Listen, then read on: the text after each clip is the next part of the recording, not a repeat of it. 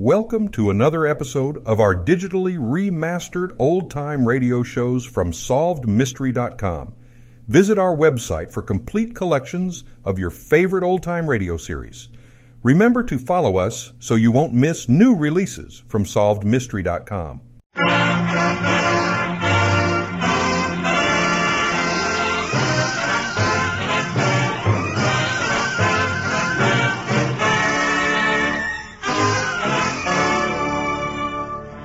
This is the NBC University Theater, presenting another in our series of radio plays based on the world's great stories.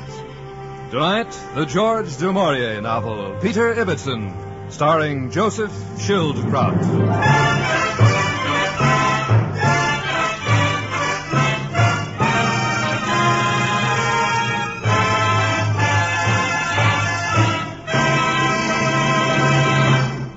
The story of Peter Ibbertson by George du Maurier was first published in 1891.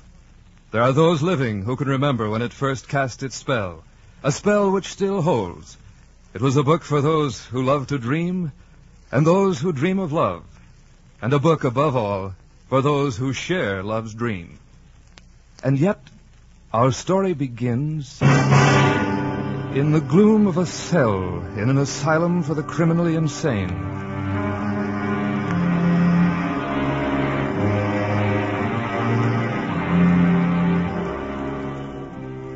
In the light of a feeble lamp, the gaunt figure of a man lies dead. His hair is white, his face is pale from long imprisonment. But on his face is the look of one who sleeps with pleasant dreams. On the desk beside him is a fading letter, an envelope that contains some crumbling violets, and the clear pages of a manuscript in which he had written... If at the time this manuscript is read anyone remembers me, it is most certainly with pity or with scorn. Yet of all who ever lived on this earth, I have been perhaps the happiest. To tell you how this came about, I must begin long ago. Although I'm English and I'm called Peter Ibbertson, from the time I was 5 till I was 12 years old, I lived in Paris, in a place called Passy-les-Paris.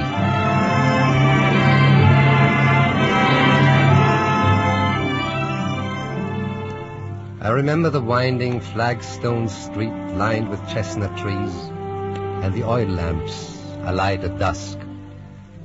There was the flowering garden with the ivy-covered wall and the rose-trellised gate. And there was the park, a wonderland of tanglewood, with a little lake brimming with the blue of the summer sky. And there was Mimsy.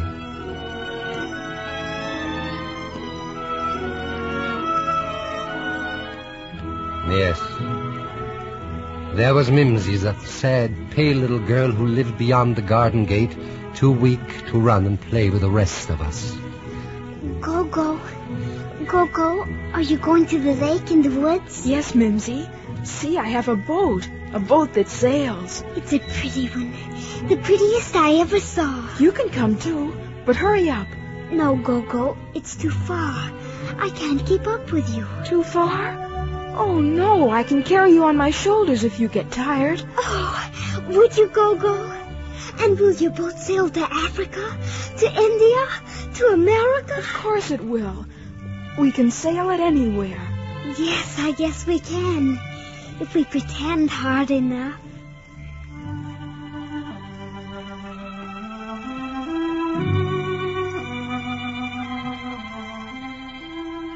In the wintertime, we sat in the chimney corner and roasted chestnuts while we watched the fire. And I read, with Mimsy looking over my shoulder, her favorite verse about the waterfowl. He who from zone to zone guides through the boundless sky thy certain flight, in the long way that I must tread alone, will lead my steps aright.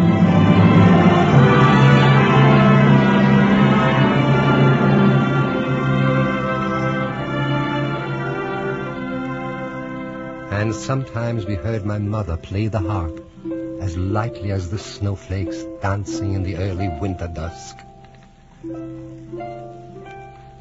Frère Jacques, dormez-vous, dormez-vous. Sonnez les matines, Ding, dang, dong. ding, dang, dong.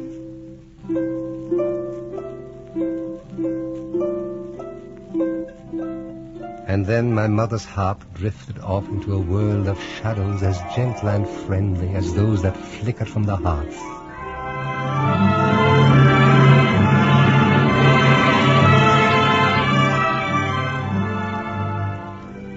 Passy le Paris was many things to a little boy. Games to play and Mimsy's pale face and solemn eyes. My mother's gentle voice and a home so safe and warm. And the little lake in the woods so calm and so quiet. But the days in Paris ended.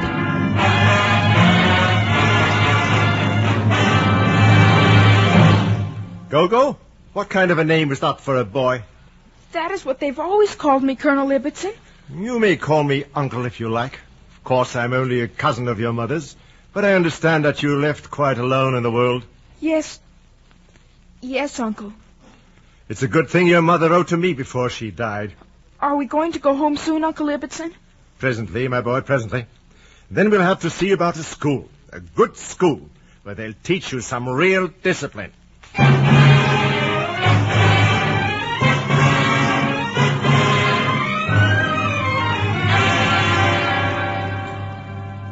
I never knew quite why Colonel Ibbertson wanted to take care of me after my father was killed in an accident and my mother died of the shock soon afterward.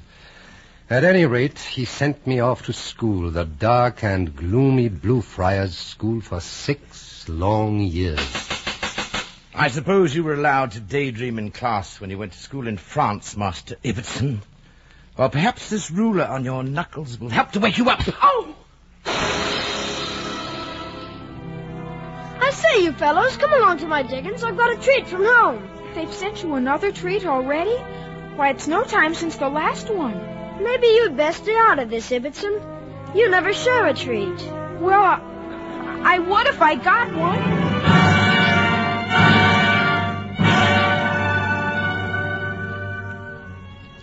After 6 years, when I was 18, I joined Uncle Ibbertson at Hopshire Hall. But there things were even worse.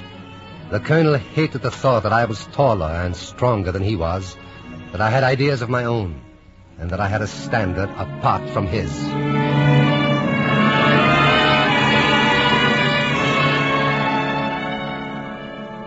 I should have known better than to take you in. You're your father's son, all right. And proud of it, Colonel Ibbertson. What's there to be proud of? He left you a penniless whelp, didn't he? If your mother hadn't been a fool, she'd never have married him. I think that I'll be leaving now. Oh, no, you won't. Not after all I've done. You've done more than enough and said more than enough out of your foul mouth and mind. What? Now stand aside. I'll show you. Take that. I'll not bother to hit you back.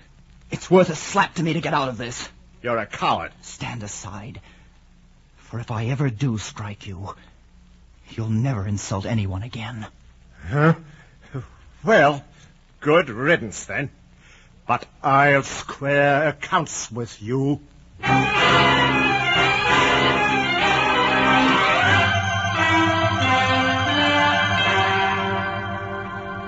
After that, I went to London and was apprenticed to an architect. I did well in my work, but I was miserable and I was lonely. A few more years went by, and gradually I realized what I had longed for. I arranged a vacation, took my savings, and sailed to France, to Paris.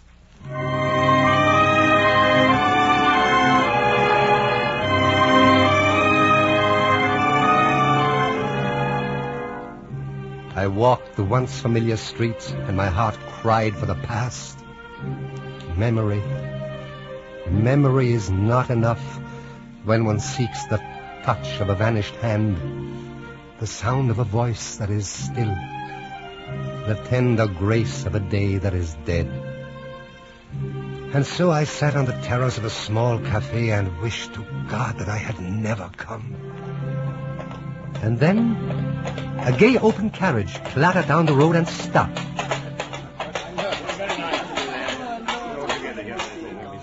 Two ladies and their escorts made their way to the terrace, and I found myself staring, spellbound at one of them.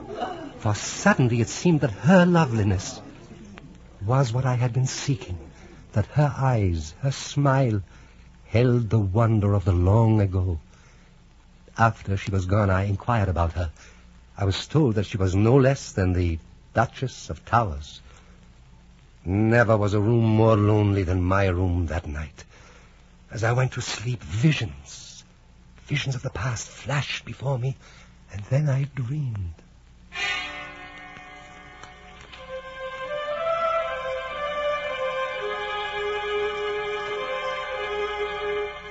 I dreamed I stood by a little lake in the woods, and there were children running about at play. But no, they weren't the children I'd known. No, they were evil, misshapen little dwarfs that jeered at me, and then they picked up stones. I turned to run to the avenue gate to escape, and there stood the Duchess of Towers, smiling. Don't run away, and don't be frightened. No, something is wrong. Please, I must get away from here. No, nothing's wrong, except that you're not dreaming true. What? Not dreaming true? Yes. Give me your hand. See? Those little people don't exist. Yes, they've gone away. Please don't let go of my hand. Now I can see everything just as it was. Of course you can. You're dreaming true because you have my hand. But you must try by yourself. Try hard. Yes, I'll try hard.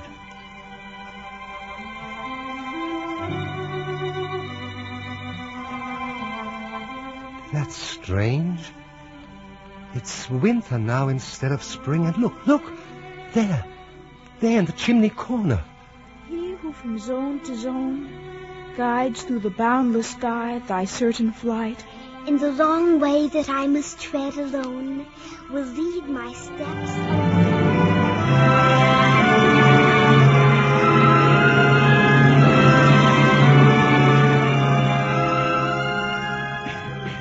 My father taught me to dream true, and it's easy if you never cease to think of where you want to be until you're asleep.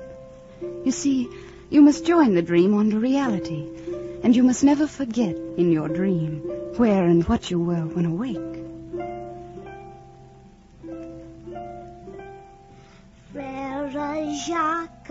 Frère Jacques, dormez-vous, dormez-vous. Sonnez les matines, Ding, ding, dong. ding, ding, dong. I must go now. No. But will you remember to dream true? I'll try, but I don't know without your help. Whenever you come here, you will be safe. For you, too, must be a part of my dream, and I am glad to have you come. But I must leave you now, and so, goodbye.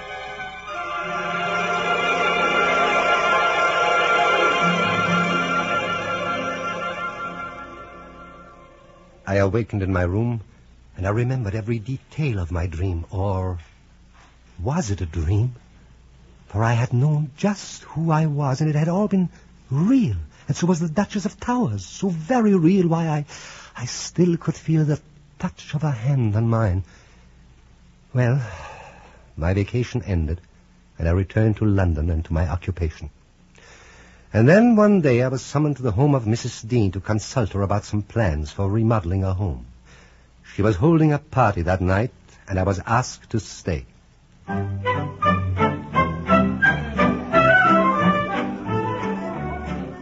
It's very kind of you to ask me to join your party, Mrs. Dean. After all, I'm practically a total stranger to you. Oh, you're not quite a stranger to me. You see, I knew Colonel Ibbertson once. Colonel Ibbertson? I'm sorry, Mrs. Dean, but... Yes, I knew him once.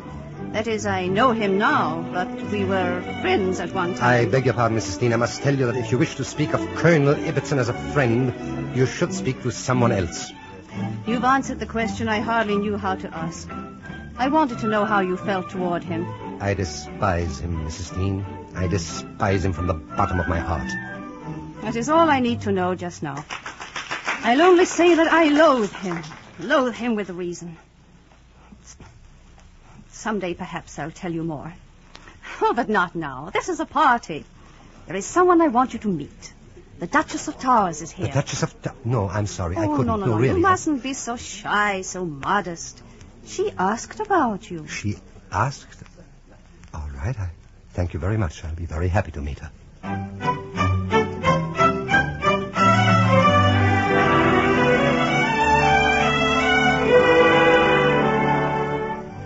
It may seem strange or even forward, Mr. Ibbertson, but when I saw you tonight, it seemed that I had seen you before. You remind me of a little French boy I used to know when I was a girl in France. But I was a little French boy once, Your Grace. My name was changed to Peter Ibbertson when I came to England. Once I was called Gogo Pasquier. Gogo? Gogo, do you remember Mimsy? You used to carry me on your back. Mims?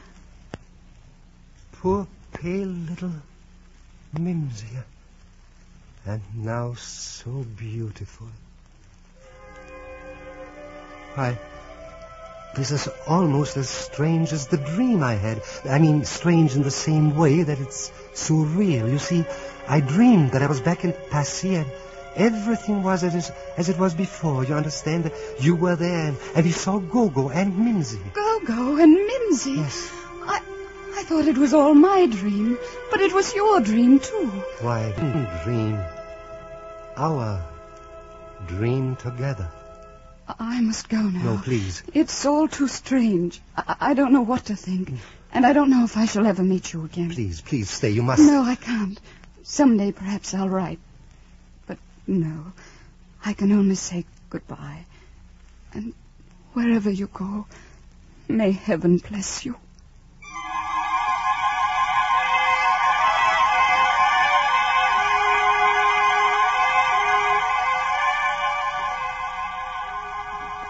After that, in my outer life, I sought for her in vain. But in my inner life, I dreamed the true dreams that had become the only reality to me. But even in dreams, I couldn't find her. I couldn't find her. Perhaps a year went by, and again I was summoned by Mrs. Dean.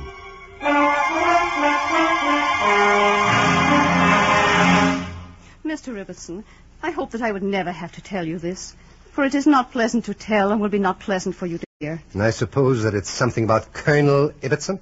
I told you once that I had been a friend of his, perhaps more than a friend. When I broke off with him, he never forgave me. Yes, that would be like him. Now that I've been happily married to another, he threatens me with all kinds of evil gossip. Yes, Mrs. Dean, that would be like him, too. He wrote me a letter once, which I have kept for you. Is that the letter? May I see it, please? In it he boasted to me, that he took you in, not as an orphan, but his own son. His son? But why? I mean, why should he do such a thing? I think he loved your mother once. Just as he would now hurt me, he would hurt her. Hurt even her memory. Hurt her through you. It's difficult to believe that a man could be so evil. Perhaps you could warn him.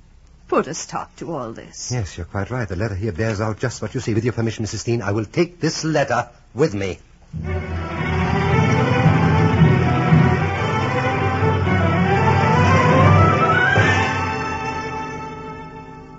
Well, my Apollo of the T-Square. I'm surprised to see you here. I have come to ask you why you lie about my mother. Why you say I'm your son. What? Who says that? It's a lie. It is not a lie, and stay away from that door. This is a rather heavy cane I have. Of course it's a lie. Something made up by a spiteful mistress. She was never your mistress, any more than my mother was. It's not a lie, and I have a letter here to prove it. Come, my boy. You're quite beside yourself. Now, look here. I want a letter from you in which you admit that you're a braggart and a liar. I'll give you no such letter, but I'll give you this. Put down that knife. I'll put it down your throat. You'll not make a fool of me. This you... No.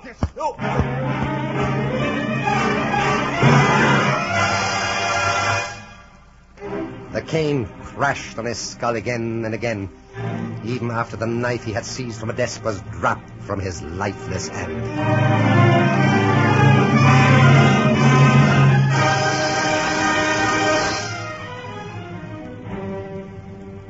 At my trial, I would not, I could not tell just why I had killed him. It was a nightmare of words, and at last the judge in his black cap sentencing my execution. The hours were filled with nightmares until the last day came, the last night, and then, reconciled to hopelessness, I fell asleep in my prison cell.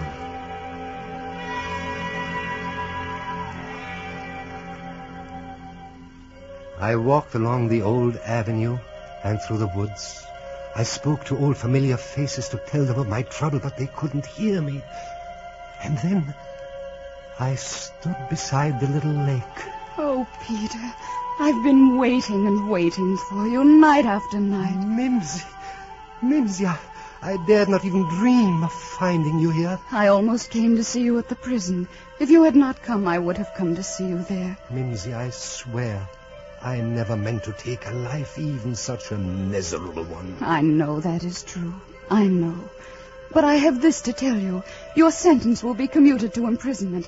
I saw the Home Secretary this afternoon. No, not imprisonment. But wait, you do not understand. I have been in a prison, too, these past years. But now the Duke of Towers and I are to be separated. I'll be free. Free? Mimsy, then you'll be free to love someone more worthy. Oh, no, listen to me, Peter, for I must go. Tomorrow morning in your cell, you will receive a letter from me. And do you see those violets by the bank of the lake? Violets, yes, of course, I see them. I will send you violets, in token of the times we shall share by our lake, in dreams to come. Will that convince you? Just your saying so is enough for me. There is no prison that can hold a dream. I know now that we shall soon be here again, Mimsy, and I shall count the hours.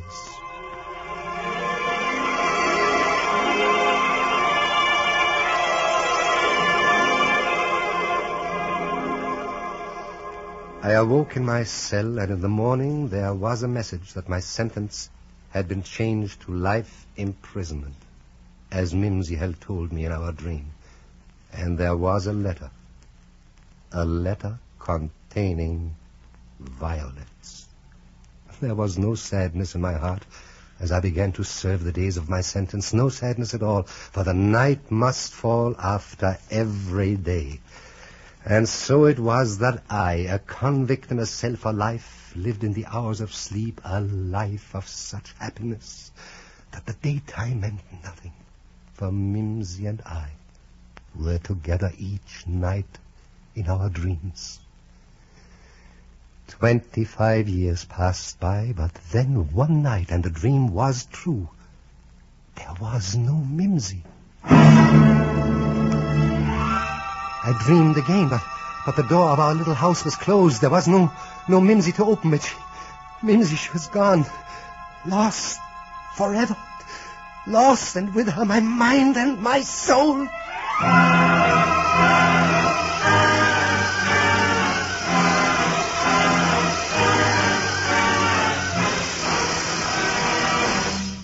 This man is insane, Warden, and it's my opinion that he's dangerous. There's nothing to do but send him to the asylum. I'm sorry, Peter. Peter, do you hear me? Yes, Warden, it makes no difference. She's dead. Mimsy's dead. Mimsy? Who do you mean by Mimsy? Mimsy. Mary. The Duchess of Towers. The Duchess of Towers? Yes. Why, yes. Yes, she is dead. It's just been reported in the papers.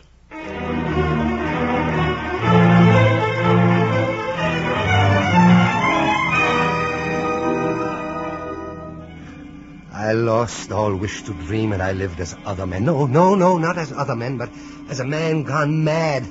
I weakened myself by starvation. And then in my exhaustion, I slept. I slept and I dreamed. I walked by the little lake in the woods.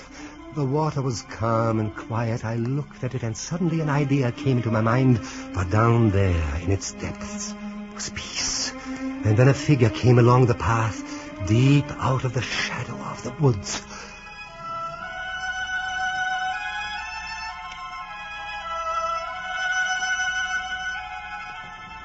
Peter, go, at last you've come. I knew you would. Mary. Mimsy, is it you? You're so different. I hardly know you. Yes, Peter, you've changed too. Before we were always young, as we were when our dreams first met. But now all that is over. You are old, and my life on earth is done. I can stay only a little while.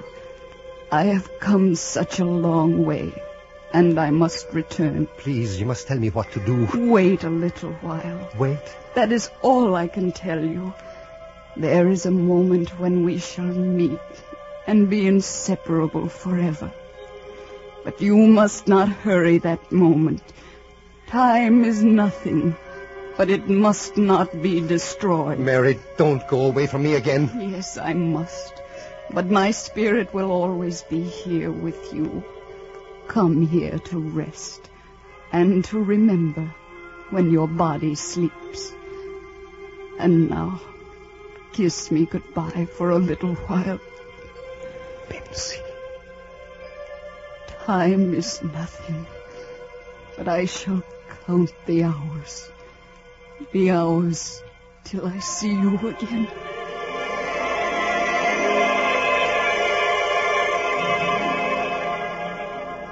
I have written this down for you to read when I'm gone. I have gone back to the little lake night after night, in the lovely spring and in the autumn sunshine, to take dream notes to be learned by the Spirit. And now I can't.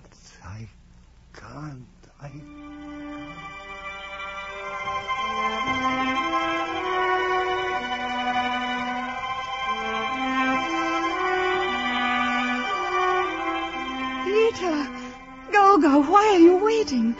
Come with me. Mimsy, why, you've come back. I'm dreaming, and you've come back to me in my dream. No, this is no dream, for dreams must end. Go, give me your hand. Then the dream is ended, Mimsy.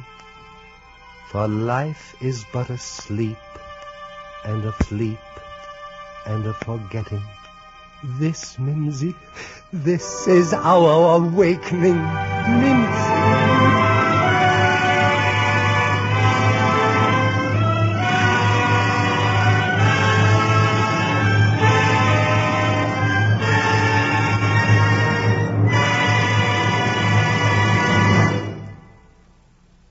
The curtain of the NBC University Theater falls on another in our series of radio plays based on the world's great stories. Tonight you have heard an adaptation by Jack C. Wilson of the George du Maurier novel Peter Ibbertson, starring Joseph Schildkraut, eminent star of the stage and screen, with Barbara Fuller as the Duchess of Towers. Others in the cast included Jerry Farber, Anne Whitfield, Rudolph Anders, Charlie Lung, Johnny McGovern, Peter Rankin, Ina Ronsley, and Lester Sharp. We invite you to listen again next week when the NBC University Theater presents The Purloined Letter by Edgar Allan Poe, starring Adolphe Menjou.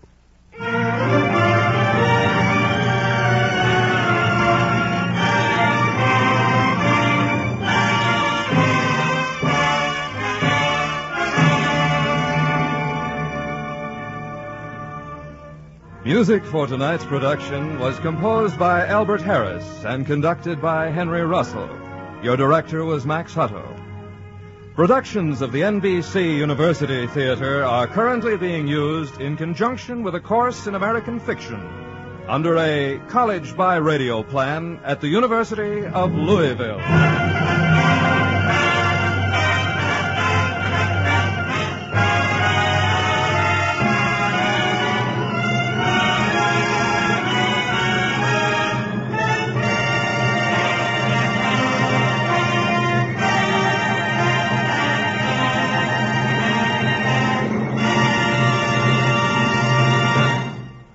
program came to you from Hollywood.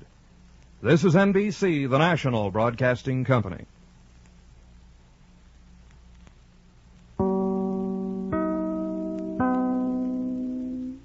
Thank you for joining us and enjoying our digitally remastered old-time radio shows from SolvedMystery.com.